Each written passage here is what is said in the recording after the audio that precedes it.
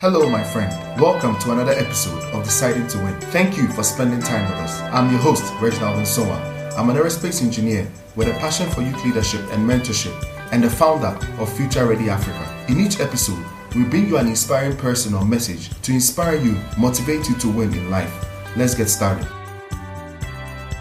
Got to develop your internal attribute before you could have a positive effect on others. This is a profound quote from our guest today. Major General John Gronski, retired, joins us today on this episode. After 40 years leading and serving in the United States Army and National Guard in several key appointments, John has dedicated the rest of his life to develop and nurture leaders. He's a consultant and CEO of Leadership Growth. John has led units at company, battalion, brigade, and division levels. Chief amongst them was serving as Deputy Commanding General, U.S. Army Europe, in charge of 30,000 soldiers, and Brigade Commander of the 2nd Brigade in Iraq, where he led 5,000 soldiers and Marines into combat in Ramadi. He's a U.S. Army War College, Command and Staff College, Ranger, and Airborne School graduate. His honors include Army Distinguished Service Medal, Bronze Star, Defense Meritorious Service Medal, Iraq Campaign Medal, Ranger Tab, amongst many others. Aside from being a leader in the military, he has also excelled in the civil world. He has led implementation teams in Fortune 500 companies, in healthcare, telecommunications, and utility industries. He is also the author of 2 books, Iron Sharpened Leadership and The Ride of Our Lives, Lessons on Life, Leadership, and Love, where he shares an inspiring story of a bicycle trip across the United States with his wife and 15-month-old baby. John shares the principles of leadership with us, how to develop into an all-round leader. Let's stay tuned. Hello, everyone. Welcome to another exciting episode of Deciding to Win. And today I have the honor here. I have Major General retired John Gronski from the U.S. Army. And, he's had a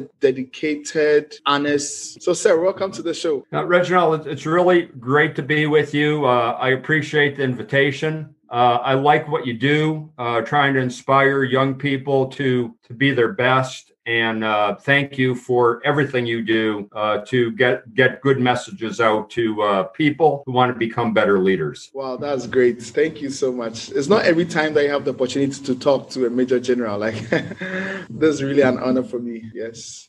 And then, John, so before we get started, so I know you have, your resume is long. So just briefly tell us a little bit about yourself and your career. Yeah, sure. I'll start with what I'm doing right now.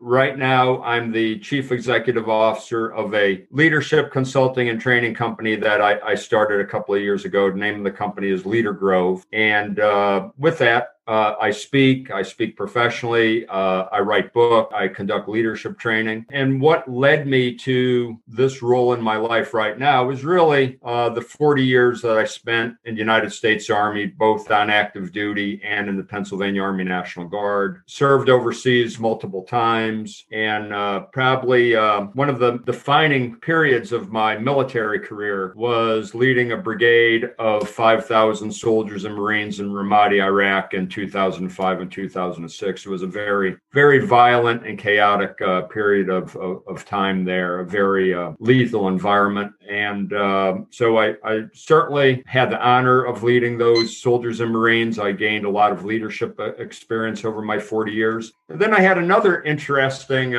defining period in my life back in 1903.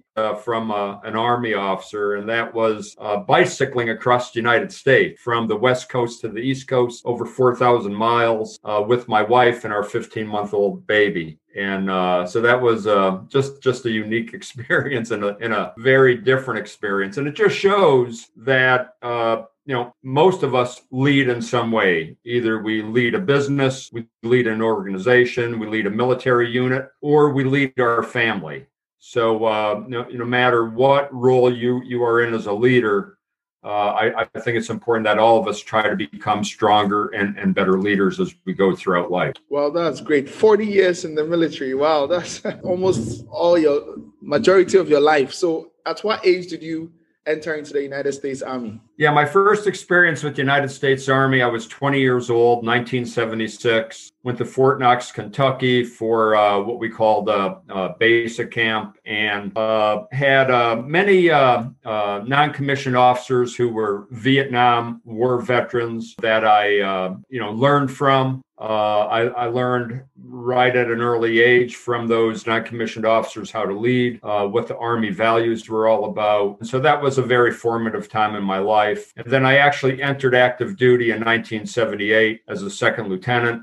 Served 4 years on active duty, and then left active duty, joined the Pennsylvania National Guard. And again, between my active years, which until about 12 years, and then my National Guard time, a total of 40 years in. And we could talk about some of the places I've been. Like I said, I've served overseas multiple times, from places like the country of Lithuania in the year 2000 to Iraq, to the last 3 years of my career, which I spent as a deputy commanding general at U.S. Army Europe in Wiesbaden, Germany. But with that role, had the opportunity to visit over 40 countries in Europe multiple times, and it was just a tremendous experience. Wow, that's great. So that means you are a seasoned leader and commander. So in your experience, what is the true definition for leadership? Yeah, first of all, I'd like to say that yes, I'm a seasoned leader. I've been leading many years, but at the same token, I still strive to become an even better leader. Even though I've been leading over 40 years, I still want to become better. I still want to become stronger. And I really think what a leader does is he takes a group of individuals and molds them into a team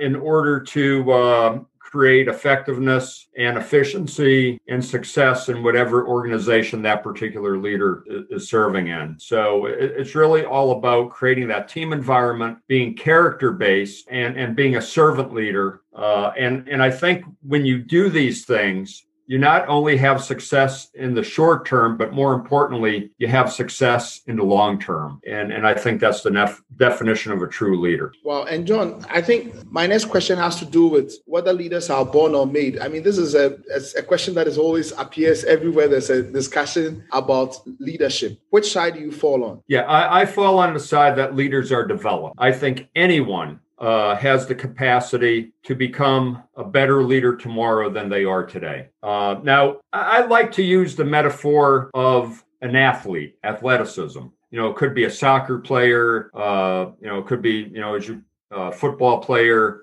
basketball player, whatever.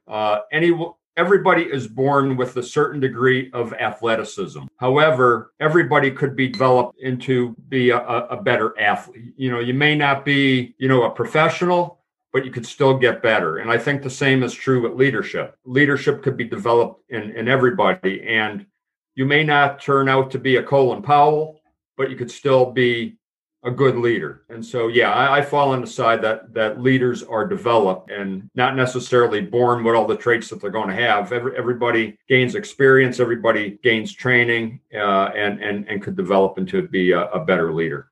Normally for the military, a lot of times you receive that training, to be a leader and all that. But how does your personal leadership, how important is that aspect in developing, your leadership potential or leader? And can that be taken out from you being, let's say, a great leader out there, commanding men, soldiers, and then you yourself? What is the link between that personal leadership and team leadership?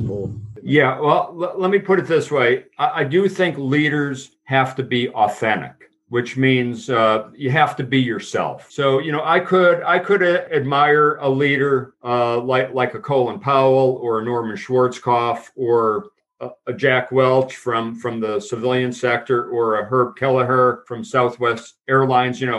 I could admire a certain leader either from business or the military or from a nonprofit, whatever. But that doesn't mean just because I admire their attributes that I have to pretend I'm that person. I think it's important that every leader just acts like themselves, acts authentically, doesn't try to be somebody that they're not, because I think if you try to be somebody that you're not, if you try to establish yourself with a personality that isn't really a true personality, your followers are going to see right through that. And I think most followers respect leaders who simply try to be themselves. So in other words, I could be a servant leader, I could be a character-based leader, but I'm going to do it in a different way than another great leader would do it. So I think that's really, Reginald, the key is you have to be authentic. You have to be yourself. You shouldn't try to be somebody who you're not. Now, to a lot of my listeners who are, really young and upcoming in their career and in their professional life, and some of them students and what have you, what are some of the critical values in leadership that they need to start cultivating? And especially when you find out that you don't have that in your life, or your environment or your background, you didn't get it from, let's say, your parents,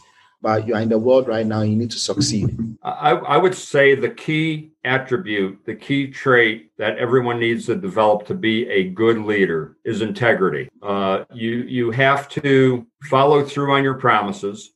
You can't promise something that you're not going to be able to deliver. If you make a commitment to somebody, you've got to follow through on that commitment that you make. And you have to be transparent. You have to be truthful to those who follow you. You can't beat around the bush. You can't try to, make something up. You just got to be truthful with people. Even when things are going bad, you have to be pragmatic and just be truthful with people. So I'd say integrity is really the number one attribute that a leader has to have. And then I would say the second thing is a good leader has to put the welfare of their followers ahead of their own welfare. So you've got to put your followers first. And, some people think that when you reach a certain level of leadership, you have other people, your followers, who are serving you. And that couldn't be farthest from the truth. If you're going to be a good leader, the higher up you move up the leadership ranks, the more you have to serve other people. If you could remember those two things, have integrity, place the welfare of your followers ahead of your own welfare, you will be a good leader. In your career, when some of these two important values that you hold dear, were they in a situation where you had to rely on these two values of integrity and of welfare that you feel made a difference? Yeah, I would really, they are most evident when you're going through a tough time. When you're leading an organization through a very challenging period, that's where those two attributes really mean the most. And that's where your followers will pay the most attention. When things are going smooth and everything is great, people kind of go about their job and they don't pay attributes, but they really, really make a big difference when you're going through a struggle, when you're going through a challenge, when you're leading your organization through some type of adversity. For example, the challenge I had when I commanded that brigade in Iraq, it was a very violent time. I had many of my soldiers and Marines were killed in action there or wounded severely. And so it was a tough time that we had to work through. And that's where displaying that integrity, showing those that you lead, that you care more about them than you do about your own personal welfare is key. And the way you do that is you're honest with people. If there's a struggle, you just be upfront and let people know, hey, this is a struggle and this is what we're doing to try to solve that challenge. You don't try to sugarcoat it. Now, with that said, I still believe optimism. Believing that tomorrow is going to be better than today is a very important attribute for a leader to show too. I believe followers want a leader who believes that they're going to be able to lead the organization into a better future. So that optimism is key. I think it's those tough times when a leader, I've said this before. I said, it's during tough times when leaders really have to show that they're able to make a difference. And that's what followers are expecting. Anybody could be a leader in good times. It's important to be a good leader when times are tough. Okay, John, let's talk a little bit about, you raised the issue about tough times. We've had a tough year last year, even coming into this year. For our young people in life, maybe it could be COVID, maybe something unexpected, maybe it could be unemployment. How do you lead yourself through some of those unexpected things, especially things that are really not your fault, and even things that probably you brought out on yourself, but you really want to win? How do you cultivate that mindset through tough times that can get you over, the other side? Yeah, that is a great point. And, one of my elements of my leadership philosophy is resilience. And when I talk about resilience, I like to say resilience just doesn't happen on its own. you've got to train yourself. You've got to work in order to become a more resilient person. And there's a few different elements of resilience. One of those elements is positive energy. It's that optimism I talked about, believing that tomorrow is going to be better than today, and exuding that energy in an organization. Sometimes I mention certain people are energy sponges, which means they sap energy away from other people. You don't want to be an energy sponge. You want to be somebody who generates energy. And then I like to talk about fitness. And yes, I'm talking about physical fitness. You got to keep yourself physically fit. You have to be healthy. You have to be strong physically. But then there's other elements of fitness. There's mental fitness. There's emotional fitness, there's spiritual fitness. And you've got to work at these things, during the time when things are going well, during what I call steady state times. You've got to work on developing your mental fitness. How do you do that? Perhaps you work on your mental fitness by challenging your mind to concentrate on things that you don't normally have to do in your day-to-day job. So broaden your mind, challenge your mind. And then with emotional fitness, that's working to help yourself develop to understand your own self-awareness, being aware of your emotions. And once you're aware of your emotions, then working to control those emotions. And if you could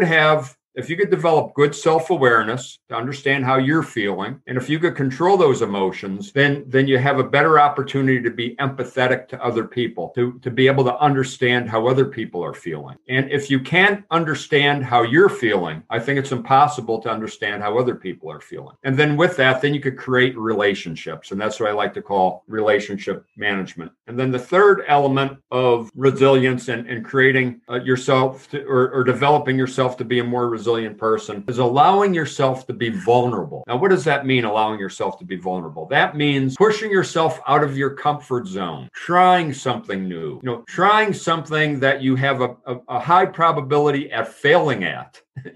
Just don't do things that you're going to succeed at all the time. Push yourself a little bit, because I think we truly learn when we make a mistake and when we fail at something. That's when we truly learn. And then that's how we get strengthened. That's how we get better. And then as a leader, in terms of vulnerability, also asking your followers what their opinion is. Just because you're the leader doesn't mean that you have all the answers. So, respect your followers by asking them what their opinion is. And then the third element of vulnerability is sharing stories about yourself. And what type of story should you tell about yourself? I think you should share stories with your followers about the times that you've made a mistake and how you bounced forward from that mistake, or the times that you failed as a leader and how you were able to overcome that failure. If you could do those things, exude positive energy, work on your fitness in those multiple ways I talked about, and allow yourself to be vulnerable, I think you're going to develop your own resiliency. So when tough times come, like the pandemic, for example, when tough times come, you're better able to overcome those challenges because you've developed yourself to be a resilient person. And as a leader, you also have to help your followers develop their resiliency too. So it's not just about developing resiliency in yourself. It's about helping your followers become more resilient by mentoring them on those things I talked about. Let's go back a little bit to Iraq. I'm a bit interested in what happened now. You were losing a lot of soldiers. Things were not going as planned. It's a battlefield where things happen, rapidly. Things change. How did you keep yourself psychologically motivated? And how did you motivate the people that were in your brigade, the Marines, the Navy, the Air Force? How did you keep all these people together when things looked tough and there was a lot of, maybe fears coming in and things were not going as planned? Yeah, that's a great question, Reginald. And the way you have to do that is by understanding what your purpose is. You have to understand, why am I there? Why am I conducting these operations? And then you have to communicate that purpose to those who work for you. And everybody has to have a shared understanding of what that purpose is. And if you could communicate that purpose clearly, in a very clear, then people will be able to carry on even in tough times if they believe what the purpose is. So the purpose that I communicated to our soldiers and Marines over in Iraq is I said, hey, the reason we're here, putting our lives at risk, the reason we're here having our buddies lose their lives is because by us being here in Iraq, battling the insurgency here, we are keeping our families and all Americans safer back at home. So that was, I thought, a very clear purpose, a very simple purpose, a purpose that resonated with everybody, and people were able to get behind that purpose. And so I think the key to keeping the team together in challenging times is to understand what the purpose is and being able to clearly communicate that purpose to your followers. Now, John, let's talk about decision-making as a person, decision-making as a leader. What are some of the principles you apply in making very good decisions, especially critical decisions, maybe a financial decision, a big decision about your family, a decision about your business, a political leader, especially these policies, because what I've observed from last year coming is a lot of decisions certain leaders have made with certain information and with certain happenings has really brought the dividing line between who a good leader is, who a bad leader is, who a good leader is, but who made bad decisions. And is that the decision making is what really caused the downfall or whatever of any person. So how do you get your decision making great? Yeah.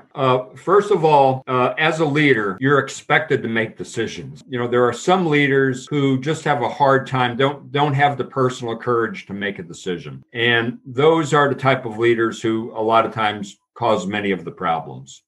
The other thing with decision making is you've got to have the wisdom to know, is this a decision I have to make within the next 10 seconds? Or is this a decision where I could allow the situation to develop a little bit before I make the decision? So you have to have that. And again, that comes with experience, but you've got to be able to have that wisdom to know, hey, do I need to make the decision right now? Or could I let the situation develop? That's a key. Many mid-level leaders struggle with having the courage to make a decision, and they've got to be able to overcome that. Now, there's a classic decision-making process that we learn in the military. As a matter of fact, it's also taught in business school, and that's basically, when you have to make a decision, you do an analysis of the operation or the mission or whatever you have to conduct. And when I say do a analysis of the mission, that's determining, hey, what are the specified tasks? What are some of the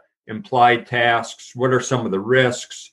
What are some of the resources that you have available? All of those things. And then you've got to come up with several different options. We call it in the military courses of action. In the civilian sector, you probably want to call it options that you develop. And then you compare those options and then, actually you analyze each option and then you compare those options and you ultimately make a decision. Now, Colin Powell talked about decision-making quite a bit. And he said, leaders are never going to have perfect information when they make a decision. So as a leader, you have to be prepared to make a decision with having less than perfect information. And he talked about something called the 40-70 rule. And what he said is when a leader is making a decision, they have to try to get at least 40% of the information available. If you have less than 40% of the information and you make a decision, you're probably doing nothing but shooting from the hip. And then he said, but don't seek to get any more than 70% of the information.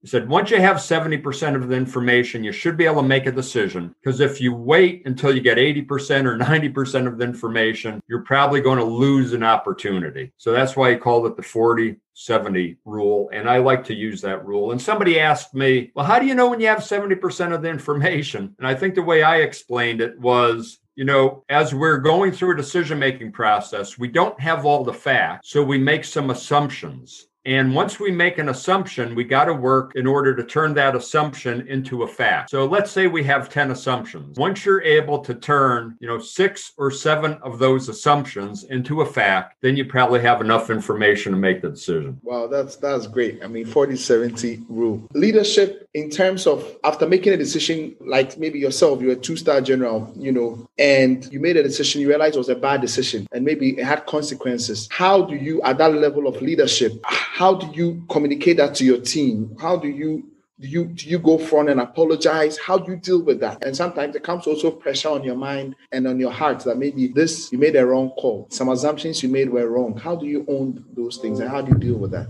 Yeah, and again, in combat, I made some bad decisions. In other leadership roles I made some bad decisions. I found that the best way to deal with that is by being transparent. Admitting that you made a mistake, letting people know that, hey, I made this decision. It didn't turn out the way I expected it to turn. Responsibility as the leader. I'm not trying to blame other people for this decision I made. And I take responsibility. And then we do what we call in the Army an after action review, or we do an assessment of, hey, what are some of the things that went right that we want to do again in the future?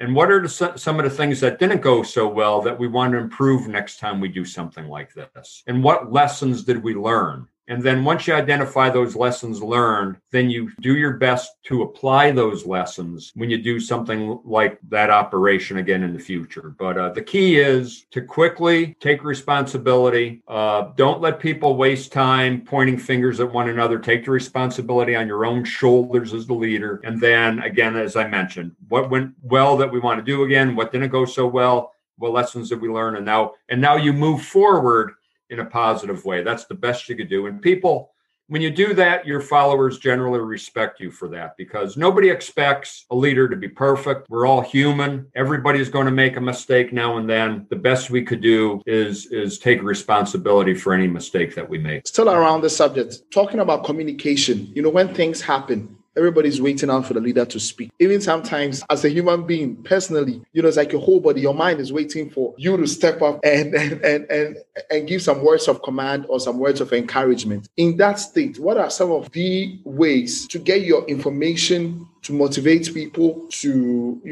in communicating effectively that, will cause people to move into action, depending on the situation? What are some of the keys in communication? Yeah, I think one of the keys is to get out there in front of a situation and tell people what's going on. Because if you don't communicate well to your followers, especially when something isn't going right, your followers are going to start making up things in their own mind. And usually the things they make up are going to be a lot worse than what's really going on. So it's important to get out front and communicate quickly and communicate, clearly and honest with what is happening. And then you have to explain to people, what you plan to do in order to make things better. And that's how you motivate people. That's how you inspire people. And again, talking about the purpose of what you're doing as you communicate is generally a way to inspire people. If you tell people what you're doing or what they need to do, but you don't explain to them why they need to do it, it's hard to inspire people that way. It's the purpose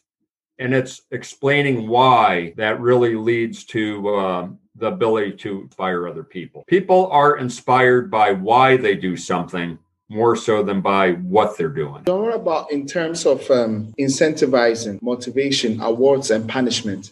How important are those things, in terms of team bonding, in terms of leadership?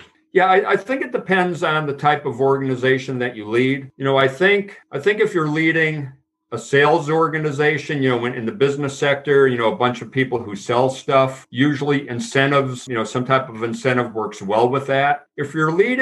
I believe if you're leading a military unit, it's better to inspire people by, again, understanding what the purpose of what you're doing is. So at the same token, you do have to have a system in place where you hold people accountable. And, I believe as you hold people accountable, you don't do mass punishment. If one person from a unit does something wrong, I don't believe in punishing everybody.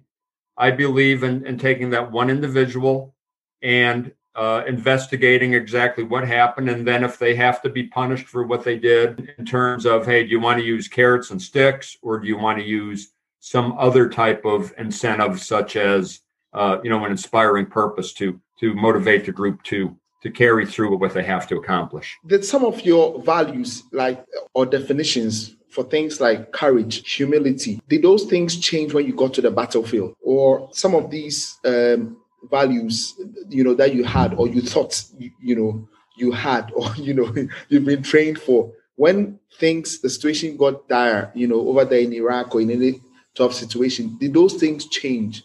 And how were you able to still maintain them? Yeah, my own view is it's important for people to take the time to go on an introspective journey to determine exactly what their own personal core values are. You can have organizational values. Like in the United States Army, the values of the United States Army are loyalty, duty, respect, service, honor, integrity, and personal courage. That's great. But I find that I have to also determine what my own personal core values are as well. So I recommend to everybody out there that if you haven't taken the time to think long and hard about what are your personal core values, everybody should do that.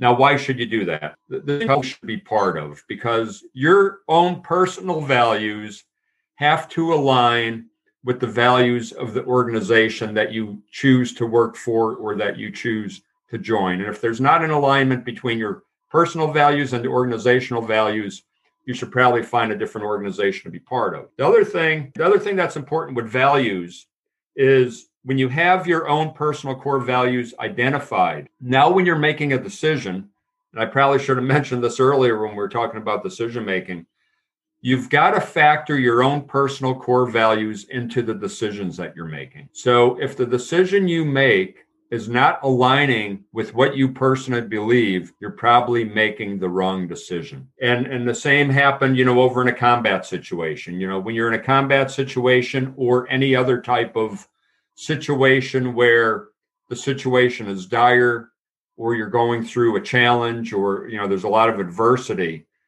that's the time when values are really important. And if you fall back on your own personal core values and behave in a way that's in alignment with your core values, you're probably going to be making the right decisions and you're probably going to be taking the right actions. It's people who deviate from their values when times are tough, who usually behave wrongly or don't do the right thing. John, what about focus? We live in a world for a lot of young people now. There's a lot of distractions, in our world today.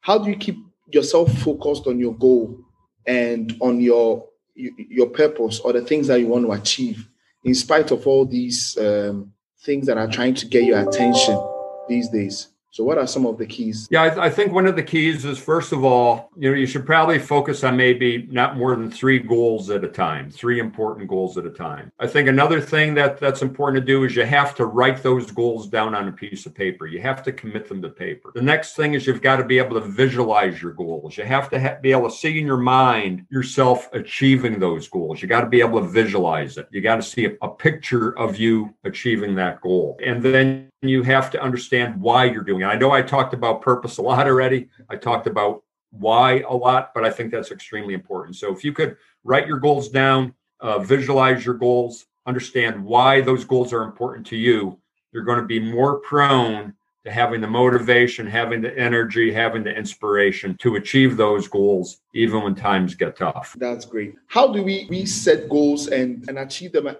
how do you even set proper goals, proper targets? Yeah, that's a great question. And I like to use the acronym SMART, S-M-A-R-T, SMART goals. And, a goal has to be specific. It can't be some general broad thing. You have to get it as specific as you could. There does have to be a way to measure it. So it has to be measurable to some extent. It has to be attainable. So it has to be something that is within your reach to achieve. You have to be able to achieve it. In other words, if I set a goal for myself, I'm in my mid 60s now. If I set my goal for myself that I want to run a mile under 4 minutes, at my age, and I'm in good shape, but at my age and the wear and tear on my body, I'm not going to achieve that. So again, it has to be attainable. And then it has to be relevant. It has to be something you want to achieve. It can't be something somebody else wants you to achieve. You've got to want to do it. And then you've got to set a time to it. So if you develop a goal, you have to be specific about by this day and this month and this year at this time, I'm going to achieve that goal. So again, specific, measurable, attainable, relevant, and time sensitive is the best way to develop a goal. Now, what opportunities do you see now in this present generation for young people that you feel that didn't exist when during your generation, and that young people should pay attention to, and they should quickly, gravitate towards, that will help them? I think the obviously technology comes to mind. There are so many different technologies that exist today that didn't exist even when I was in my 20s. In the early 1980s, we didn't have the internet, didn't have a personal computer, didn't have the smartphones, didn't have any of that stuff, even when I was in my 20s. So there's a lot of technology that exists. And then I think it's really trying to determine, use your imagination, use your creativity to look into the future. Maybe one of the future problems is clean drinking water. So, how do you solve something like that? Obviously global warming is an issue. So, being able to see into the future a bit of what are some of the problems that are going to be existing that I should really strive to be a part of being a solution for. Those are the things I think young people have to look at. And you do that by reading a lot, by listening to programs like the one you put out on your podcast, by, getting out of your comfort zone and meeting people who you wouldn't normally associate with. Try to talk to people who are smarter than you are. I always like to say, if you're the smartest person in the room, then you should find a different room. Always associate with people who are a little bit stronger than you, a little bit smarter than you. And those are ways that would help you as a young person look into the future a little bit to understand what some of the future problems might be. And then those are the things you should focus on in order to be a productive member of the society that you grow up in. And John, let's talk about mentorship. Did you have any mentors that helped you in your career? And what role do you think that mentoring can play in the life and development of young people? Yeah, it's an interesting thing with mentorship. There's some people that complain that they don't have a mentor. And I like to say, mentors are everywhere. You just got to look for them. That doesn't happen too often. You've got to look for people who you respect and just really observe them. Learn by what they're doing, learn by what they're not doing, and strive to find people that you respect, that you could try to emulate, your values and your attributes. And again, not saying you to try to be somebody that you're not. You want to be authentic, but you still want to have role models. So I think you have to look for mentors, because generally mentors aren't going to just come flocking to you and say, hey, I want to be your mentor. That usually doesn't happen. Then the other thing you could do is find other people that perhaps you could give advice. That everybody has some type of life experience. Everybody has made some mistakes. Everybody has learned from things that they've done or failed to do. So look for people in your life that you could actually be a mentor to. And I found that when I mentor other people, or I try to give other people advice, many times I learn from that myself. And so I think mentorship is 360 degrees. You don't only learn from people who are a higher rank than you or who are older than you. I think you could learn from people who are a lower rank than you are and who maybe have some less life experience, but they might have more experience in a particular area that you don't. So I really think in terms of mentorship, don't wait for a mentor to come to you. You have to go and look for those who you think you could learn from. Yeah. And John, did you have any mentors in your lifetime, in your career? Oh, yeah. Yeah. I had, when I was a battalion commander and a brigade commander, General Podlowski was the 28th Infantry Division commander. He was a mentor of mine. Another general officer, General Craig, he was a mentor of mine. I've had people in the civilian sector, a person who ran a consulting firm that I worked for, Selwyn Evans, he was a mentor of mine. So yeah, I've been very fortunate. I've had people who worked for me who were mentors of mine. One who comes to mind is one of my sergeant majors, the senior enlisted advisor when I was the division, Chris Kepner. He was a mentor of mine. So I've been very fortunate to have good people around me in my life who have really helped me to be developed to be a stronger leader. So I've been very blessed to have many mentors. Yeah. What are your top 3 or 4 books that has always been a blessing to you? I like a book. The name of it is The Leadership Engine. It's an older book. It's by an author. His name is Noel Tichy. And that book really talks about how leaders need to share stories with other people to teach what he calls a teachable point of view to the people who follow you. So that was a book that really helped me develop as a leader. Hal Moore, who was a retired Army 3-star general. He wrote a book called We Were Soldiers Once and Young. That was an excellent leadership book. And I mean, I'm reading a book by Simon Sinek right now, Start With Why. That's a great book. Jocko Willink, a former Navy SEAL, has written many leadership books. So yeah, I read a lot. That's another thing. I think everybody should always have at least one book that they're reading at any one time. Sometimes I'm reading 2 or 3 books at a time. But I think, those books that I mentioned were very valuable for me to read, and I hope other people find them valuable as well. Okay, John, and in closing, your journey of, your bike ride, you also wrote a book about it in leadership. What was the inspiration to it, and how did you get your wife and your child to follow you on that, very stressful journey from the East Coast to the West? Yeah, that was in 1983. I was in my 20s. My wife was in her 20s. We had a 15-month-old baby. We were living in Tacoma, Washington at the time, which is on the west coast of the United States. And we were going to move back to Pennsylvania, which is on the east coast of the United States. And bicycling across the United States was just something I always wanted to do. I just saw it as a great adventure. And so I mentioned it to my wife, since we were living on the West Coast and moving back to the East Coast. I mentioned that I would like to try this and I would love for her to join me and we could take our son on the ride. And she agreed to it. And so in 1983, we made that journey. And I kept a journal during the course of that bicycle trip of ours. And we were on the bikes for over 3 months, over 4,000 miles, a one-man backpacking tent, 2 sleeping bags. And I kept a journal, and that journal sat in a shoebox for 35 years. And then in 2019, when I retired from the Army, I decided to write a book about that trip. So the name of the book is The Ride of Our Lives, Lessons on Life, Leadership, and Love. And that's available on Amazon. And it's a very inspiring book about this journey. And there's a lot of leadership lessons in it. And then I just finished writing a second book. The name of my second book is Iron Sharpened Leadership. And that book is due out in June of this year, June of 2021, and that book is available for pre-orders on Amazon. So I encourage anybody who wants to read about leadership, who wants to read about an adventure, to look into both of those books. Now, John, just tell us a little bit about how you've been up to these days, apart from the book writing. I know you have the Leaders Group there coming in. How's it been like? Retired and. Oh, it's been fantastic. One thing, the pandemic,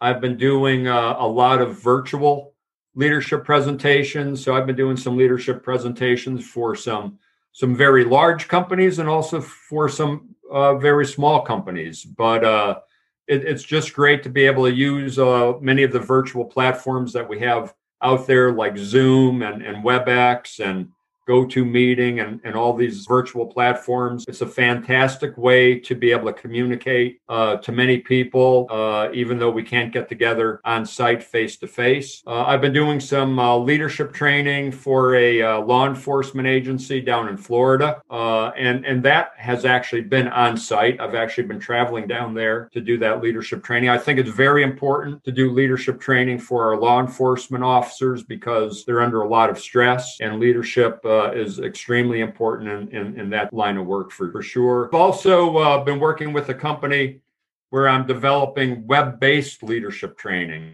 So that's going to be available from a company. The name of the company is Intellectual Point. So you can go to their website and look into some web-based leadership training that I'm putting together. It's going to be on their platform. And so all of these things are very important to me because my purpose in life, well, first of all, I'll tell you what I believe. I believe, and we talked about it a little bit earlier, I believe that anybody could be developed, become a stronger leader than they are today.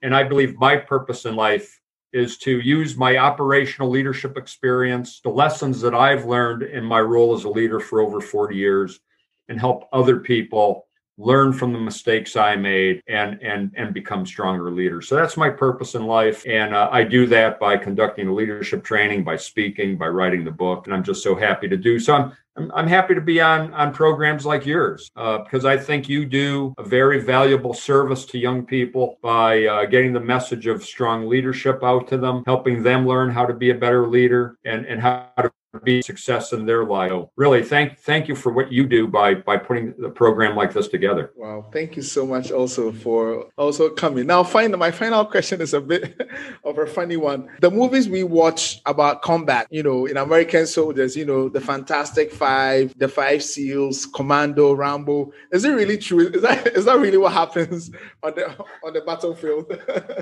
What happens on the battlefield is our soldiers and Marines look out for one another. There's a strong bond between all of us who conduct our operations, and we look out for one another. And I think that's what I love about the United States military. And I know you're in the Air Force in Ghana. I'm sure you feel the same way, that it's all about your buddy to your left and your buddy to your right, and looking out for your buddy.